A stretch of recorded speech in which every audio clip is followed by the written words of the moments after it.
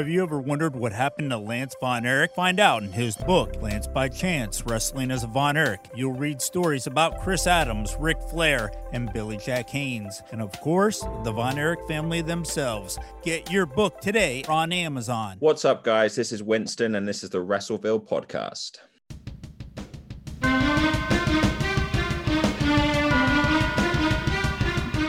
You're listening to the WrestleVille podcast. I'm your host, Vinny Berry, and my guest today is Winston, professional wrestler of 12 years from Norwich, England. How are you doing today, sir? I'm very well, thank you, sir. How are you doing? I'm doing really good. I'm glad you came on the show today, Winston. I've interviewed some people that you know. I've interviewed the Knights, Soraya and Ricky. I've interviewed Madison Miles. I've also had the opportunity to interview Casey Owens. So I'm very glad that you came on the show as well. Tell me a little bit about your career. Yeah, so I've been wrestling, as you said, for about 12 years now. I started off in a local club, company that is just about 5 or 10 minutes away from me called WAW, which is the Knight Family's organization. That's where I kind of got my start in wrestling. In the time, kind of 12, 13 years ago, wrestling has grown a lot since then in the UK. So there wasn't a massive amount of wrestling companies around, especially in the Norwich area. It's not a particularly kind of busy place. It's not like London or Manchester or anything like that. So I just happened enough that my mum was looking for wrestling clubs that I could go to. And it just happened that there was one just down the road. And that turned out to be, as I said, the Knight Family's company, which, that's a great place to start because they're very well respected and they have a lot of experience in the wrestling industry. So that got me off to a good start. Absolutely. You can't ask for better trainers than the Knights. They've been in the business for years and years, decades. Yeah, 100%. The collective experience between it's huge. They must have, more than 100 years between all of them. So sure. Yeah, because most of their children wrestle. And plus, I imagine the people that they associate to, their friends, I mean, they've probably been around just as long as they have. So yeah, you can almost believe anything they say about professional wrestling, right? Oh, 100%. They have, they've had so many different opportunities and experiences, and because there's so many of them, the family, there's, quite a few people in the family, and they've all had different unique experiences, and they've traveled with, some of the biggest names in wrestling in different countries. So, when you bring all that all together and you learn from it at the start, like, as you say, how can you not gain knowledge from that? So you're 26 years old and you've been wrestling professionally for 12 years. That would put you at about 14. About 14 years old, you started training. Is that correct? Yeah, that is correct. 14. And what was it at that age? I mean, what was it like for you, and why did you decide to start so young? So it was very daunting. Being 14 years old and stepping into the wrestling business. It's, going into a room of, I think there was probably about 50 or 60 wrestlers. I'd never been in the ring before. I'd grown up on WWE at the time. I've been watching that since I was 5 years old. Just knowing that was, what I wanted to do. And, as I say, my parents found a local company for me. So we decided to go down and check it out. And it's kind of as soon as I stepped in the door, I've always been quite a fairly big kid for my age. Like, I'm 6'8", 300 pounds now. So I was always, quite large for my age. And as soon as I kind of walked in the door, I kind of got attached to me straight away, and they wanted me to join. So it was it was a daunting experience. Especially I was quite a shy kid. But when you're learning to take your bumps and, learning to hit the mat and correctly and all that kind of thing in front of lots of experienced people, It takes a lot of guts to get in there. So it took me a little while to warm up. I used to have to get people to kind of count me in on my bumps because I was quite afraid of taking it. You never know what that canvas feels like until you start hitting it repetitively. But I'd probably say it took me a good 6 or 7 months to get comfortable in trying these things out. But when I did, it kind of, that's when the ball started to roll a little bit for me. So yeah, I got around it, but it took a little bit of time.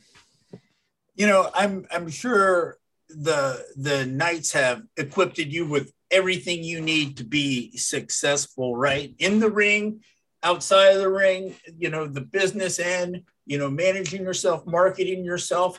What is the one thing that, just automatically comes to your mind that, this is what they told me about professional wrestling? I'd say the biggest thing is how to look after myself and protect myself in the ring. You have to know you're going in there with lots of different people. Sometimes you might go in with someone who doesn't necessarily speak the same language, someone who's a different body shape to you, and you don't necessarily get on with everyone. But they always taught me to, you have to be professional. You're there to do a job, and you're there to do good business. And you have to learn and be able to keep safe in there for yourself and for your opponent. So it's about going in there knowing that, as I just said, you can keep yourself safe, you can keep your opponent safe, and the correct methods to do that. So I'd say that's definitely one of the biggest things that I've taken away from being trained with them. You've wrestled in different parts of the world. Tell me some other different countries that you have wrestled in, and also too, maybe some of the different styles that you encountered or things you had to learn while you were going into these different countries. Yeah, for sure. So I've wrestled in 9 countries as of right now, and I'm due to make my 10th later on in the year.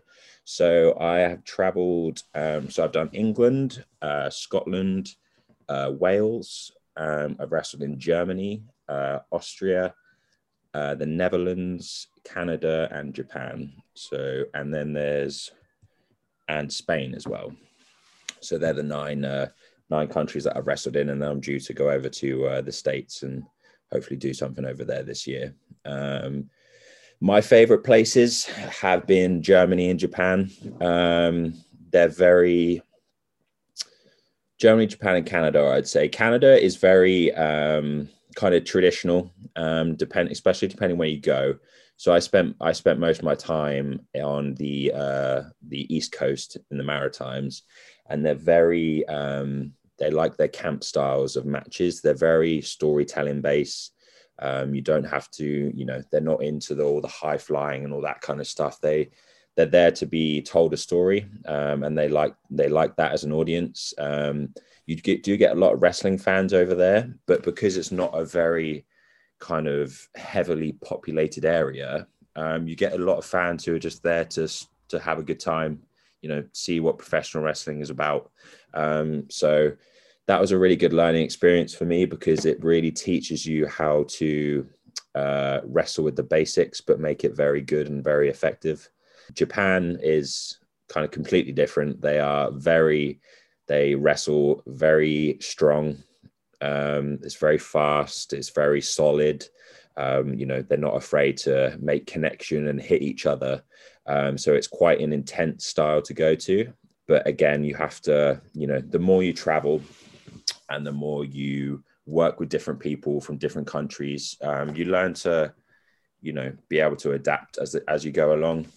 Because, in professional wrestling, you don't have a bunch of time to, go over what you're doing and, get to know people. It's usually, you'll meet someone for an hour or two, and then you have to be able to go in the ring and, and work to each other's styles. And that can be quite a complicated thing to do. I don't think people really understand what it is like until you get in there and have to do it. Obviously you can talk about it, but when you're in there, when you necessarily might not speak the same language, or you wrestle different styles, or whatever that might be. So Japan was a really good one in terms of learning experiences and forcing me to adapt to how they wrestle over there, but also bring what I bring as well. So it's trying to get a good mashup of different styles. So yeah, that was a very, very important one for me. Yeah, absolutely. I've talked to other wrestlers who have gone to Japan. They tell me the style is very stiff over there. Yeah, absolutely. And if they start laughing, you're in trouble. That's what. Pretty much. That's what I've been told. So yeah, you have to make sure you work nice and stiff with them as well. They, if they dish it out, you have to be able to dish it back. Right, absolutely. We were talking about the WWE, and WWE UK came into the United Kingdom. How long ago was that? Was that 5 or 6 years ago? Do you remember what the timeline was on that? It was pre-pandemic. I want to say it's probably been going for 4 or 5 years. Okay. Probably say around 5 years, something like that. Well, what was it like when WWE put their WWE UK out in your region of the world? What was that like for you and other wrestlers? I think it really kind of put a stamp on the UK as a very effective and important wrestling scene to work in. When you have NXT opening up, they're obviously doing it for a reason. They're obviously doing it because they see potential and they know that they can make good business over here, and there's good workers and that people know what they're doing. And there was a lot of, as soon as that door opens, there's a lot of opportunities for a lot of people. There isn't any shortage of good workers in the UK. Everyone's kind of been brought up with good foundations, and we have good trainers and good wrestling schools over here. So yeah, I think it naturally forces people to step up their game. You never know who might be at a show looking at you. You never know when that opportunity might pop up. So yeah, I think it really put a kind of a stamp of approval on England and the UK in general, because there's an opportunity on your doorstep.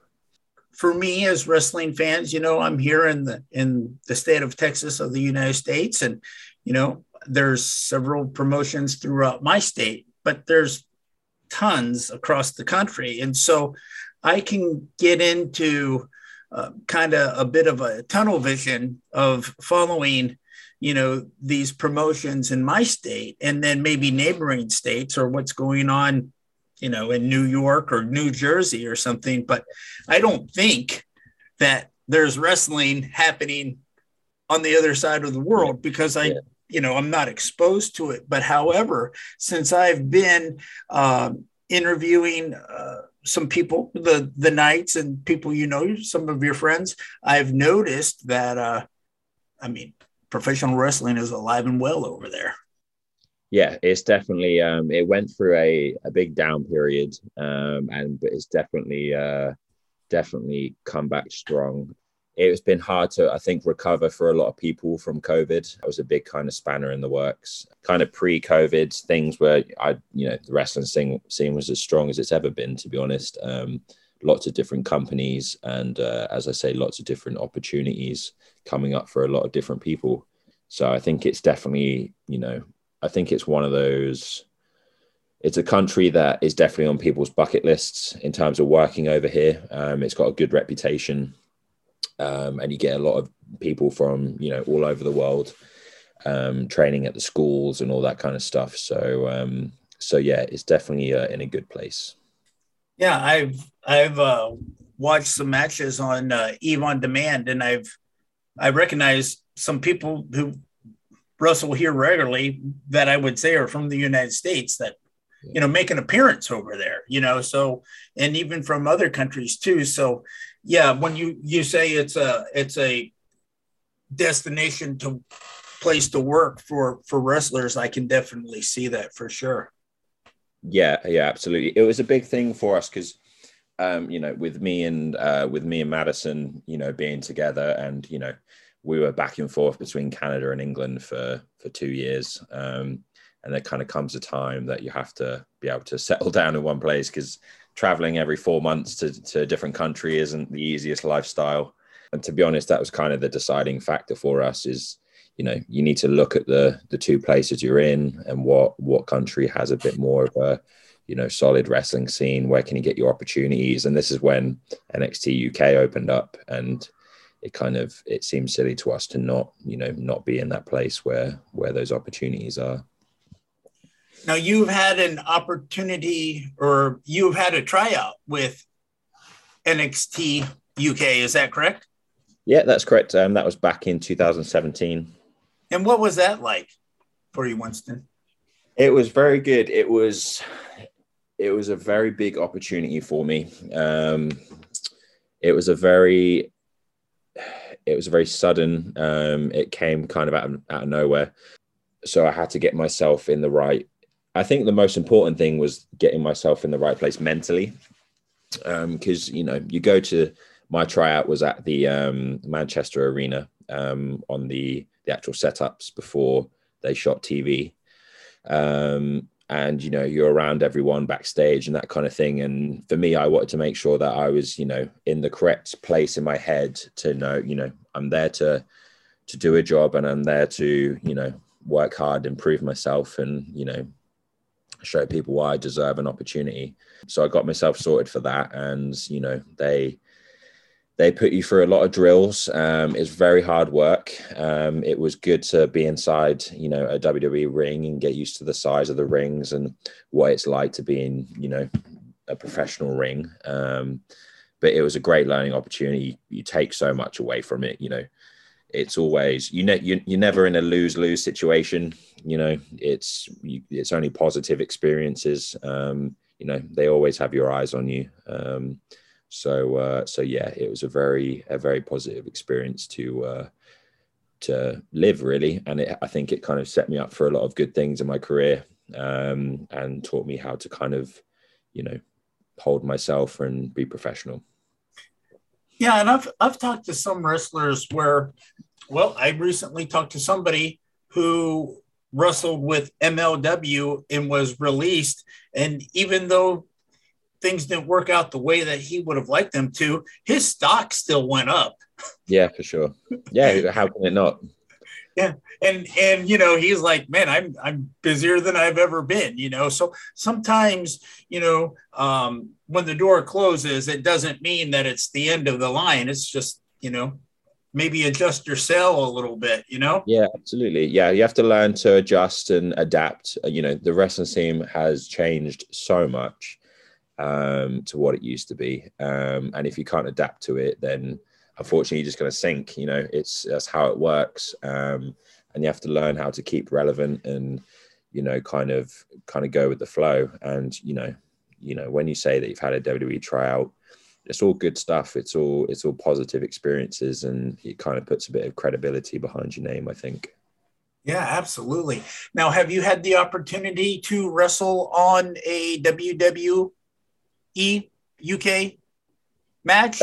Not as of yet. Okay. Still kind of knocking on that door. As I say, they kind of, when they came over, there was I think there was a bunch of workers who were kind of at the top of the pile, and they kind of quickly swooped those up. And then you kind of COVID hit, and then work, wrestling was very limited, just like it was everywhere else in the world. So it's kind of back in that stage now, just trying to pick that steam back up. So kind of built a really good kind of a good amount of steam behind me, and then obviously that's stopping, and then just trying to pick that up again. So we will get there. Just got to keep chipping away at it bit by bit.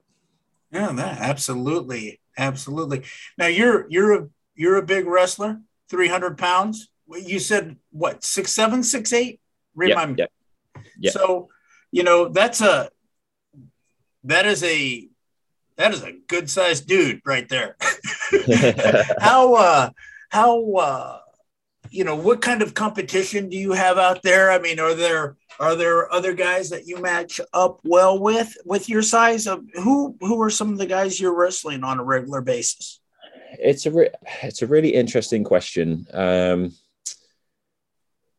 I think in the UK, as I say, wrestling has changed a lot. And the style that I think fans are interested in, and it seems to be very popular at the moment, is the kind of high flying style. People want a lot in a shorter period of time.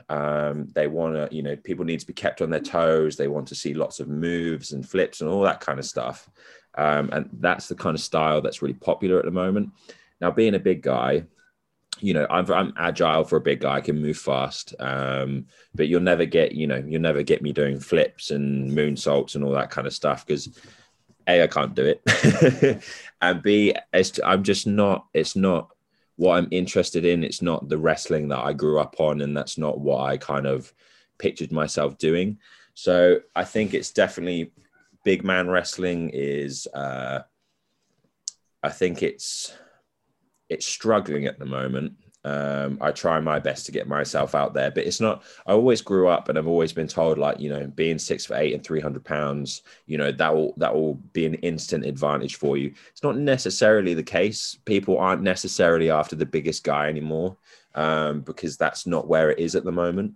There's a few big guys on the scene, but I only know of one other person who is the same size as me. And I think he's out kind of the Midlands way. So it isn't too often that I really meet someone the same size or bigger than me. The three guys that I kind of grew up, I learned a lot from, actually was wrestling in Canada, which was a guy called Brody Steele, a guy called Mike Hughes, and a guy called Titus, who are out on the East Coast. Now, Brody Steele, he's been wrestling for 20, 25 years, and he's traveled the whole world. Very, knowledgeable and experienced guy. And I learned a lot from him, and, Mike and Titus as well. And they were pretty much the same size as me. So they kind of taught me a lot to what it means to be a big man. But there aren't too many big guys anymore. It's definitely one thing I've noticed that's changed along with the change of style. Yeah, growing up when I was watching wrestling, I did like some of the big wrestlers, and I liked Kamala, the Ugandan giant, was one of my favorites. King Kong Bundy was one of my favorites. I don't know why but if I was to pick a big guy, it would be one of those guys, right? It's just, sure. And now there's a couple guys that I've been talking to. Congo Kong, he's out of the Midwest here, and Bull Brunson. Have you heard of him? I haven't heard of him. No. Oh, he actually, there's a podcast of him on my website as well. Yeah. And that is Russellville.com, people. So you can go there and listen to Bull Brunson. I have one of Congo Kong as well, and I like watching them, and I've seen Congo Kong in person, and he does some ropes. Surprisingly, he'll jump up the ropes, and he's pretty agile for his size too. But he's got that intimidating style, where he's come out and he'll throw a table or lift a table, kind of push guys off and stuff like that, because he's so big, right? So he kind of the bull in the china shop kind of a wrestler, and but he's a good storyteller too. And I think that's what it really boils down to when you're telling a story and you're doing the stuff in the ring, that you're doing it with purpose. You're just not doing it for the sake of doing it because it looks cool. Yeah. It's really got to kind of have some meaning behind it, right? Yeah, 100. I couldn't agree more. And I'm not, this stuff is it puts a lot of strain on your body, and you have to look after yourself. And, don't get me wrong, there's times where that stuff's great. Also times where you don't need to, and working over in Canada really taught me that. And working over here on the camps as well. It's learning to get the most out of the smallest amount of stuff, the smallest amount of moves. You don't necessarily have to be jumping off the top rope and doing 450s and all that kind of thing.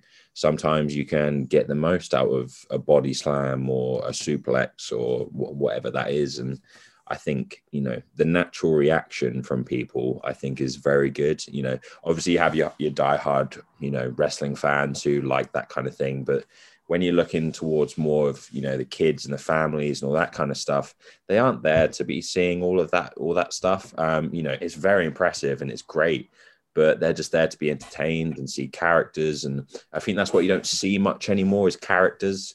And you don't necessarily get that depth of storytelling anymore, and that's the stuff I love about wrestling. It's one of my favorite reasons why I love working in Germany. Germany's a very kind of there's a company called POW that I work for a lot, and they love big guys, and they love storytelling, and the crowd loves storytelling, and that's what they're there for. So I think it's something that isn't as common anymore, but I love that stuff. That's what got me into it. Yeah. And you were talking about stuff that works with the fans, like certain moves and stuff, but there's nothing like a heel going out in the front row and taking that kid's sign with somebody's name on it and just, you know, I mean, there's no better reaction than that, right? Absolutely. So yeah, there's, you know, I think today's wrestling kind of, you know, sometimes we don't know who the good guy is and we don't know who the bad guy is, you know? Yeah. Back when I was watching wrestling, there was no confusion on that at all. Absolutely. And, you know, a babyface and a heel, they have jobs. It's not who does the coolest move or who the fans love the most. The babyface should be the person that the fans love to cheer and they want to see those cool moves from and, you know, get hyped up about. And that heel is there to be booed. They're not there to show off in a heel way, but they're not there to do flips and all the cool stuff. You know, you save that for your babyface because that means that they can really kind of get over with the crowd. But, you know, as I say, that's quite it's an old school thing. But I think it's a principle that, you know, has to be held up in every wrestling match. People want someone to cheer for and people want someone to boo for. It's how you tell a story. I was talking to a heel wrestler that from the States who wrestled in South Africa, and he was being a bad guy like he was supposed to be. And somebody in the audience pulled back their jacket and showed him a gun. And he told he said he told his partner, he said, we're doing our job too well. We need to cut it right now. So he told his partner what had happened. His partner didn't believe him. He says, you go do it. He went out there, got the same reaction. He goes, this is just a different crowd. This is a different crowd of people. I've heard that a bit about working over in South Africa. You have to be careful, but that's not the first time I've heard one of those stories. I spent some time interviewing PJ Black, the Giant Warrior, Jeff Bearden, who wrestled down there, and I've heard this same story from many, many people. Jeff Bearden was wrestling Gama Singh and went down to the ring. Well, to make a long story short, the crowd was so mad at the Giant Warrior, Jeff Bearden, that they started throwing chairs, and it got really chaotic. And, you know, there was someone tried to set the ring on fire and gunshots and everything. And he went underneath the chairs to kind of shield himself from all the other chairs, right? Yeah. And somebody started helping him out from the pile, and he thought, well, you know, one of the guys in the promotion is helping me, thank goodness, right? And so they're gonna escort me out. And they helped him get the chairs off him, and as soon as he stood up, he stabbed him right under his his armpit, right here. Near his rib cage, and was like just an inch or so from his heart. Oh wow! And so you have to be so careful. You know, it's you know, I love being a heel. It's a great feeling people booing, and liking you, but it does get to a point there you have to look after yourself. You have to, it's about protecting yourself and, knowing what situation is good to be in and knowing a situation where, I need to get out of here because it's not when you have to draw it back a little bit. It's professional wrestling, people. Yeah. Take it easy. Right. Well, Winston, where can fans find you on social media? How can people reach out to you, and where can they see any videos that you may have online? So you can go on YouTube and put in Winston Wrestling. I've got some bits on there. Kind of in the process of a refresh on YouTube, so more content will come up there. I've also got a website, winstonwrestling.com, and also on Instagram, which is at Winston Wrestling. Instagram is my main source for social media. But yeah, if you go onto there and check Winston Wrestling out, you can see everything I'm up to and everything that's to come. All right. Well, thank you very much. It's been a pleasure talking to you. It's been really good getting to know you, and I've enjoyed talking wrestling with you. Thank you so much. I appreciate the invite, and it's been a great time. So I appreciate it. You're welcome. You're listening to the Wrestleville podcast, where wrestling lives.